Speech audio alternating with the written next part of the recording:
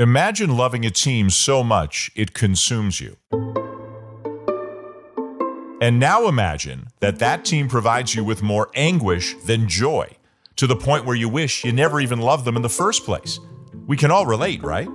Well, there may be several different teams who fit the bill, but it sure feels to me that nothing is harder than being a fan of the New York Mets. His first hit of the year. He drives one deep left field. That goes Upton. Back near the wall. It's out of here. Bartolo has done it. The impossible has happened. We're about to find out what that's like. I'm Dan Schulman, and this is A Swing and a Belt. Welcome in again, Jerry Seinfeld. Thank you. Gary, Keith, and Ron, this is one of the most exciting moments of my life. If only that were true. That's right. Are you still watching the games on TV? Yeah, every night. Every night. Keith, you know, unlike you, who is in it for the money and the fame and the glory, I love baseball. And this is baseball. And this is my team. I'll sit there. It's 5-0. I know we're not going to win. I don't care. Casey Stern is a busy, multi-dimensional guy. He's the host of Inside Pitch weekday afternoons on MLB Network Radio, and he also works for Turner Sports, hosting their coverage of the baseball playoffs, the NBA playoffs, and March Madness. And all of that, it's really great. And we'll get into the pennant races and a lot of other baseball topics, but it's not why I wanted to have him on my podcast. It's the anguish he has endured as a Mets fan that was originally behind me reaching out to Casey to come on and share his Mets pain with us on a very public platform. Casey, how does that sound to you? It sounds like in a world where, now the word positive has a different meaning, I feel good being negative today with you, Dan. How are you? You know what? I was trying to think of a team, and I have a number of friends who are Mets fans, a number of ESPN people in Connecticut and New York and so forth. So I was trying to think of a team where you love your team, but you hate the fact that you love your team. And there are a few teams that would qualify. And I think because I'm from Toronto and I'm a Maple Leafs fan, I think that kind of gets me into the fraternity. So I hope you understand that I have felt much of the same anguish that you have felt. The last time the Maple Leafs won a Stanley Cup, I was 4 months old. So, I didn't enjoy it, and I'm hoping to get another one at some point while I'm on this earth. But I will say, Dan, just to interrupt you, as a diehard Islander fan, knowing that Mr. Tavares is there with his comfy Leafs blankie, I know all about what's gone up in Toronto with the hockey side. And you fit. Yeah, I read a promo on the Blue Jays game last night because Sportsnet carries all of the Stanley Cup playoffs. So I read a promo for the Islander game, and after I read the promo, I went on talkback to our producer, and I said, so let me get this straight. We got Tavares, and the Islanders are a win away from the conference finals. That's right. How it's working right now. That's right. And look, I thought was great on Long Island, but it is kind of interesting in terms of the Leafs fan base, the Mets. I would throw the Jets in there as another one. I mean, the Nets are trying to take just all teams that end in "ets" out of the same category. Well, if you said no, I was going to start thinking, okay, do I know any T-Wolves fans? Do I know any Sacramento Kings fans? Cleveland Indians, like there are others. But let's talk about the Mets. How did you become... I assume you became a fan of the Mets the good old-fashioned way. You grew up in a family with somebody who was a Mets fan. But how did you become a Mets fan? Rebellion. So my entire family are Yankee fans except for me. So when I was growing up, and I was named after my grandfather, who at the time A-Russ was passing away in the hospital, I hadn't been named yet, and I was a little rambunctious. I don't know if he almost dropped me, depending upon the urban legend, or if I was just trying to get out of there, but I got the name Casey after Casey Stengel, and not for his Met days. Right. So and my dog's name was Mickey, everything was Yankees. And I just was that way. I loved the underdog always. So that, and the fact that living on Long Island, it was easier to get tickets. And, then I fell in love with Bob Murphy, who is just, speaking of late greats, one of the great voices, of all time. And it just went from there. And next thing you know, I realized that I had made probably the worst decision of my life at the time I was 5. So everything else would be uphill after that. That's tough living for a 5-year-old, man. That's some cold hard living. Yeah, it's been a lot of pain. Yeah, so educate me a little bit, because I know there are exceptions to the rule, but I'm under the impression that, generally speaking, for New Yorkers, you can be a Yankees, Knicks, Giants, Rangers person, or you're likely to kind of be a Mets, Nets, Jets, Islanders person. And again, I know there are exceptions to the rule, but is that a thing, and why is that a thing? Yeah, that is definitely accurate. Honestly, it's location more than anything else. I'm a big time Giants football fan, and from a Long Island standpoint, the drive is what it is. But the Jets for a long time worked out at Hofstra, about 15 minutes from where I grew up. That is part of that. I think it was always like the city life was like the Rangers who were at the Garden. Mind you, you don't even have to leave Penn Station if you're going from anywhere else. So I don't know. You leave it to New Yorkers to complain over nothing. Apparently, whoever did this like way back many years ago and created this thing, but it did seem that way. And then kind of like it was like the Bridge and Tunnel and Subway crowd would be sitting there with the Yankees and the Rangers. And if you like to overpay for parking and wait to get out of your spot for an hour at Shea, then you end up with the Mets and the Islanders who are on Long Island. So it became that way, I think, more probably regionally from the Long Island standpoint. But the irony is, it became after the 80s and the Islanders Cup run that if you lived on Long Island, everyone you rooted for the most time was going to be terrible. And if you lived in the city, you would feel wonderful about everybody that you rooted for on the sports side. So it kind of split in a way that I don't think originally it was intended to. And it's funny, even if the Knicks stink, which they normally do, and even if the Giants aren't any good, and even if the Rangers aren't any good, those four teams, that side of the road, it feels like they're the big boys in town. Again, whether that's a Manhattan thing or they're just more people who root for them, but it seems like your side of the fence is underdog town in all four respects. Yeah, I'm basically the little brother for a living as a sports fan. It was that way for a long time because I think about, for me, growing up, really beginning my real love for baseball in the 80s and seeing all the Mets in their heyday. And then when it went the other way, at that time period still, you're looking at the Danny Tartables and the Mel Halls. And, outside of Donnie, there wasn't much there, right? So, but the Yankees would still get the front page for how bad they were. Even then, after 88, it kind of never went back. I think that team in the 80s, obviously, for a lot of reasons outside of just baseball, carried a lot of, some of them good, some not so good, but a lot of reasons where they carried everybody's attention. They were volatile. After that, I mean, the Mets have always kind of been a back page, really, including the Subway Series where, look, that game one, not to be bitter, goes a different way. They might not sit there and lose that series in 5 games.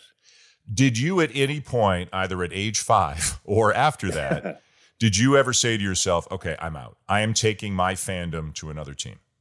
Every day of my life, Dan. Wow. It's tough being Casey Stern. Every day of my life. I mean, honestly, they suck you in, and then it's like, this torture is not worth it. So, yeah, I think so. But I've always been a believer, and look, the Islanders, I think the enjoyment I'm having now from what they're doing, part of that comes from you feel the hurt and the pain. I mean, it's like any relationship. Sports are just like any relationship you go through in your life. If you go through a terrible breakup, the next time you have a great relationship, you're going to be that time 10 times more ready. But also, I think really that high of the high is going to be even higher than it would have been.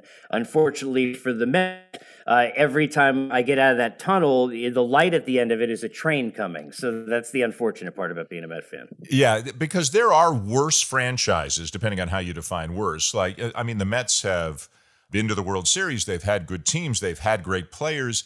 But you're right. It's almost the Charlie Brown Lucy thing where you know how this is going to end, but you still go to try to kick the football. And that, to me, feels more Metsish than any other franchise I can think of. And I'm sure we'll get into some of the off the field and some of the PR snafus that they've had and all that. But maybe you could explain, it's not just that it's hard when they lose.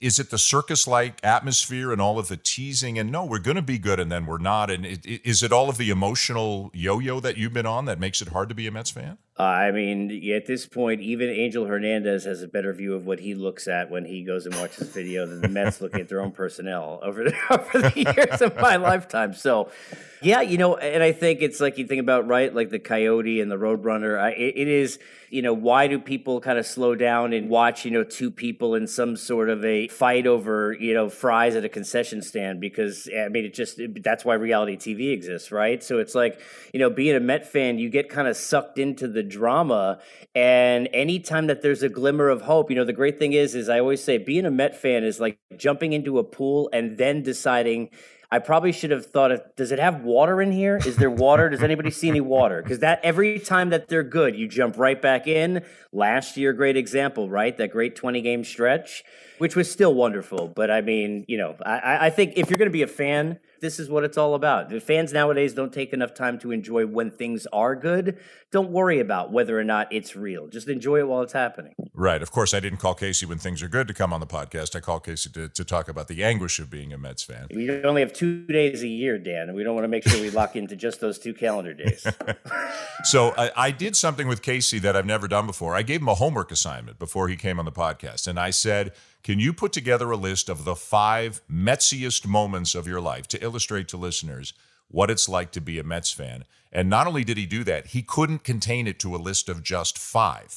There were too many moments of anguish for him to do just 5. So this is something you do on your radio show. Everybody loves lists, and you do a lot of countdowns, 5 to 1, you and Lidge or whoever you're with. So I'm going to turn it over to you, and I'll chime in a little bit here and there. But let's start at the honorable mentions and work our way up to the top, as it were. All right, I'll give you the mentions first because I ended up jotting and scribbling, which is what I do for our power rankings or any of the lists we do on the show. And then you just try and kind of number them. It's like, wait, they said 5 and I have 12. How am I supposed to do this? And then, because people get crazy as if like these picks mean anything. Honorable mentions for me, I think the Brody leak, even though it's recent and there's recency bias. Van Wagenen released a statement that read, in part, Jeff proposed an idea of playing the game an hour later. I misunderstood that this was the commissioner's idea. In actuality, it was Jeff's suggestion. My frustration with the commissioner was wrong and unfounded. And as I bring Buster Olney in for reaction, I would point out that 2 different members of the Wilpon family who owned the Mets released statements extraordinarily critical of their own general manager, Brodie Van Wagenen, and misspelled his name in doing so. What are we supposed to make of this? And the irony of that is really that at the end of the day, A, Brodie probably had texts from a lot of GMs who were like, oh, thank God you said it, even though it was by accident. And B, the fact that really kind of he and Jeff kind of had to eat something that I think absolutely was probably more of the commissioner's doing. But the idea that, like, this is how bad it is for the Mets. Think about how long that conversation was on Twitter and go search. I don't even know if anyone asked, who shot this video? Like, think about that. Anywhere else, it would be like, how dare they? You remember the Rosa Rayner thing, right? In the season last year, Mike Schilt, who had issues that I had on air, one a mic issue, the other one, he didn't realize that he had a 24-year-old Instagramming him in the background. To me, that's the Mets, though. The Mets have been heralded at guys having great careers elsewhere. We bring them to New York, and they used to have in the mid-'80s, catch the fever was one of the slogans. And then I determined the fever was what you get when you become a Met. And then you cure yourself like Kevin Mitchell when you leave. Because there was a lot of Carlos Baerga, Roberto Alomar, Jeremy Burnett's not one, let's do it twice. And the list goes on and on. Kenny Rogers, 1999.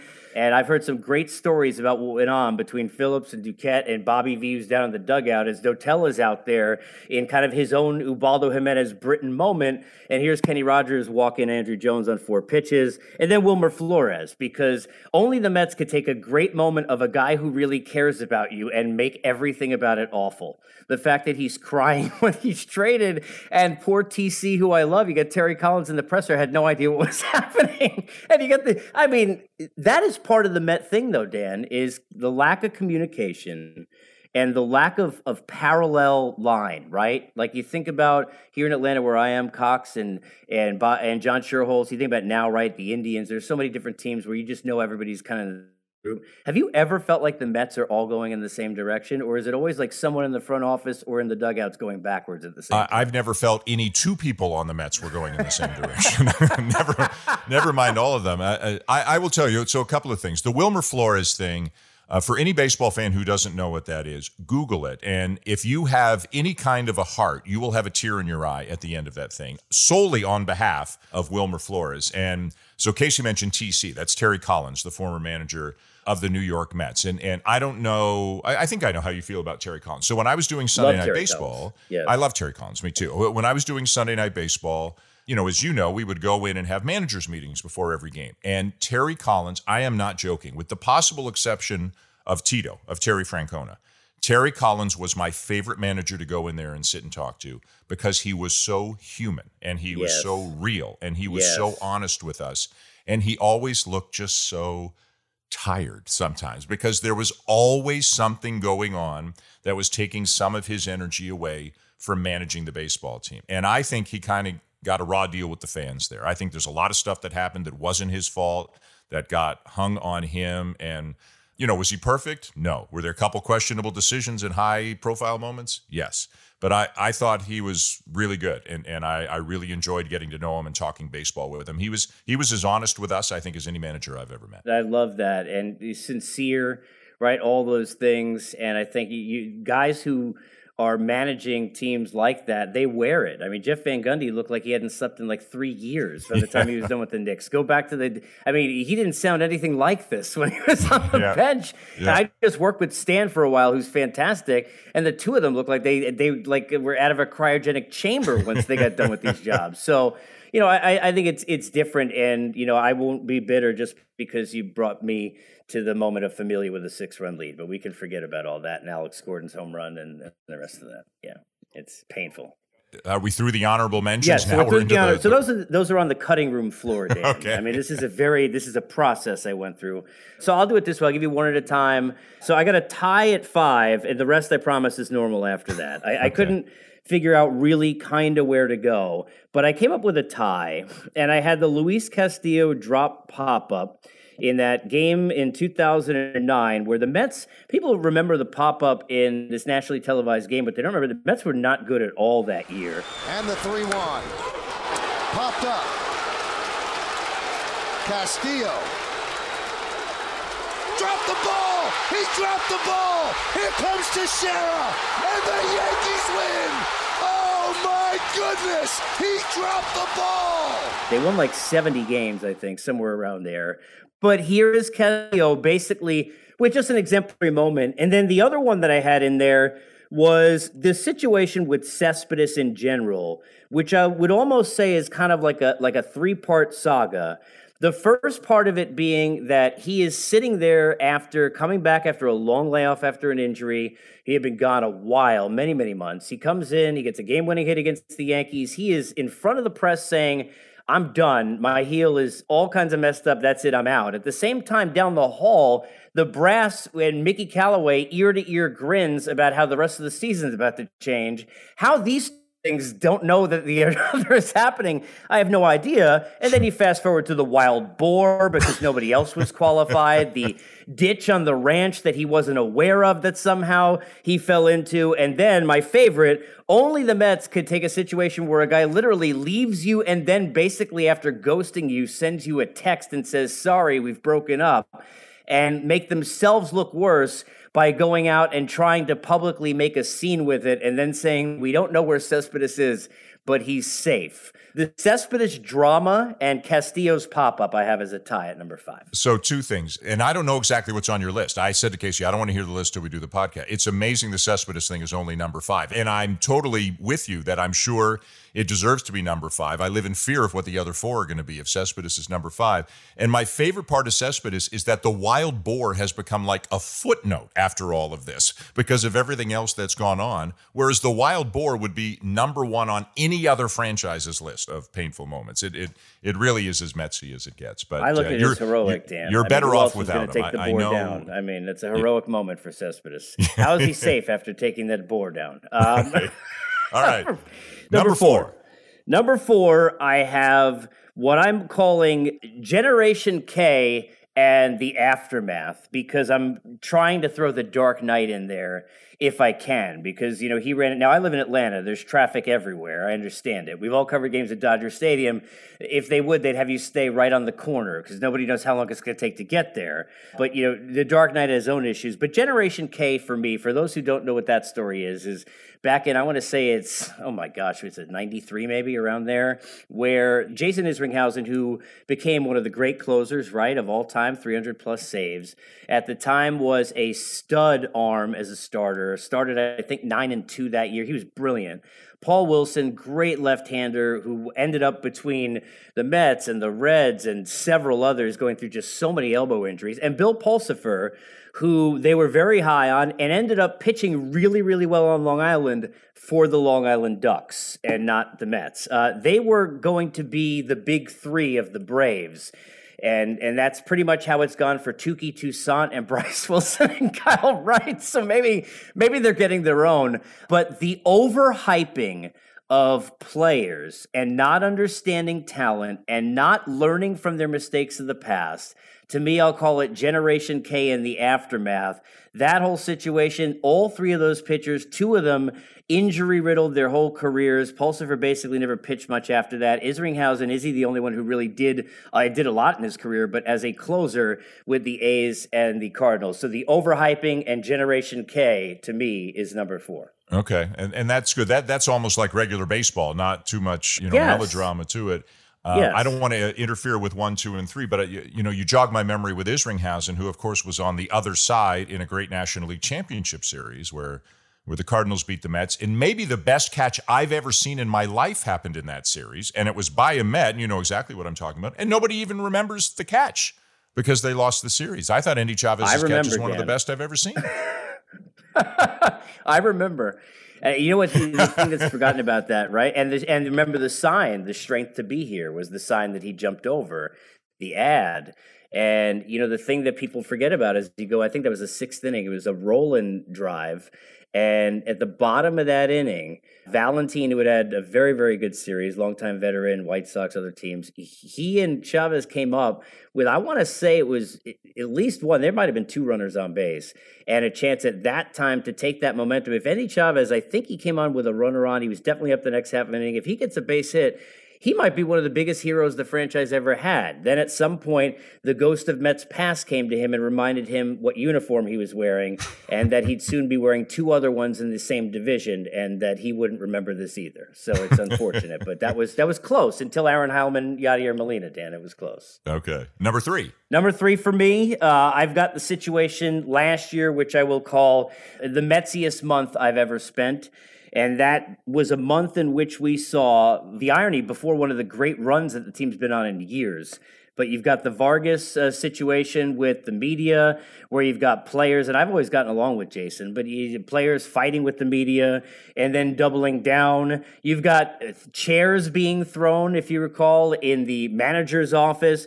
You've got that same exact month, the idea that Brody was sitting on a couch in Connecticut and calling to the team to tell them how many pitches DeGrom should throw and when he should come out of the game also at the same time. And then my favorite in all of this, which was just a train wreck of 2 weeks, and I was on the air as it was happening, nothing says Mets than if you go to the day of the Vargas non-really apology.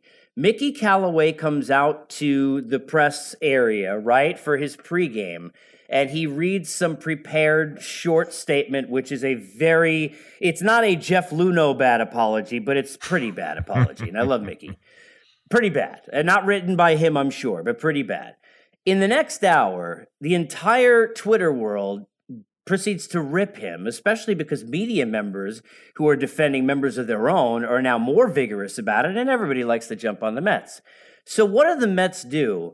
Not even like, how sometimes, I'll wait a little bit. I don't want to be obvious that I really liked her. I'll wait 48 hours, not 4 minutes, right, to make the phone call. The Mets don't really care about things like that, Dan, because an hour later, before the game still, Mickey Callaway came back out. They called everybody back to the press room to redo the apology. I ask you, imagine that conversation behind the scenes telling this man who's been in this game a long, long time that he now has to go after a statement they wrote for him he read that everyone hated again before the game and go apologize for his apology and do a better one and then go manage a baseball game. It was part of the Metsiest month. I mean this. In all the years, that many things in 1 month, I don't know if it's ever looked as bad as it did that month last year, which would, by the way, just a couple of weeks, ironically, crazy as it is, before that great run of winning 16 out of 17 games. So did that come, without going too deep into the weeds on this, do you think that moment originated from Fred Wilpon or Jeff Wilpon? That would be not Fred Wilpon, Dan. Not Fred. Okay. No further questions, Your Honor. I'll go with not Fred Wilpon, Dan. Number two, and the first two are kind of just iconic symbols of the Mets' lifetime. Number two is Mr. Met giving the finger to the Met fans. Mr. Met made a gesture familiar to every New Yorker, but certainly not expected from the family-friendly face of the franchise. I root for two teams. One, the owner through Charles Oakley, who gave his blood, sweat, and tears for that team more than anybody, out of the arena, while he brought Spree to go, and I like Spree, but to go sit next to him, a guy who, before he was even done, turned back into Spree and was giving him the bird running down the floor, down the sideline, and a guy who basically wants to go ahead and have hosts who do what we do fired because they say bad things about him, and Jim Dolan. That's one thing. Mr. Met, we don't even know who Mr. Met is. Mr. Met could be the same person that was just sitting there and they were Pluto when you went to Disney World. We don't know who's underneath there. There was a situation, for those who do not know of this, just a few years ago, where Mr. Met ended up, somebody apparently made a mother joke in the crowd. Now, you're Mr. Met, okay? You have to prepare for tomatoes, batteries. You have to have unbelievable will. There's a training that Apollo Creed gives you on the beach somewhere, Dan, to figure out how to deal with being Mr. Met. This guy just lost it. A teenager turned around and just gave the finger to the fans. And I remember the cover of the paper. And to me, that was as symbolic as anything else when you sit there and you look at what happened there. And then number one for me, and I do this partially because, and we both know him well, I love Steve Phillips, but I also love getting on him for the fact that Bobby Bonilla will make more than he does every single year in the beginning of July, thanks to him. And he has reminded us that July 1st, even though a very important national holiday, in some other areas of the world, if you're in the world of Met fans, the only thing you care about is a $1 million check every single season, Dan, to Bobby Bonilla on the 1st of July. Our Mets fans, they literally will text each other and say Happy Bobby Bonilla Day on July the 1st, right? Yes. Yeah. Yes. And I feel like, but that is, to me, like Mr. Met giving the finger, because I wrote so many down. Mr. Met giving the finger to his own fans. That's my favorite. I think the best mascot, Mr. Red, no offense, a little bit of a copycat, be original. And then the idea that Bobby Bonilla, who was, look, that whole thing was a disaster. Like, speaking of overhype and the way that it panned out, but it's not like you're paying I'll pay David Wright $1 million every year and have no problem with that. Like, could we pay Curtis Granderson, Michael Kadire? You know how many nice people I could think of? And Bobby's a nice guy, but like as a Met, this was not a positive experience for any of us, Dan. So it's a brutal moment. That's number one for me. Still paying Bobby Bonilla every year $1 million. All right. Having unburdened yourself of all of this, do you feel worse or do you feel better? I think both. I think part of me believes that this will be a new list with all sorts of new things that'll happen. It's like the beginning of a season where you're like, wow, I can't wait to see what happens next, except really you don't want to see what happens next. Look, the good thing about being a Met fan is they keep you on the toes. And that every 5 days, Jacob deGrom pitches. That's about it. You buried the lead big time right there. Yeah. That's about it, my friend. That's about it. What a good sport Casey is. I hope that made him feel a little bit better. But he's not just a Mets fan. He's also an incredibly knowledgeable baseball talk show host. So we'll pick his brain for some info on the trade deadline and the pennant races in part 2 of our visit with him on our next episode. A Swing and a Belt is produced by Christian Ryan. We invite you to leave us a like or a review. Please subscribe if you're interested, and hope you'll join us again next time. I'm Dan Shulman.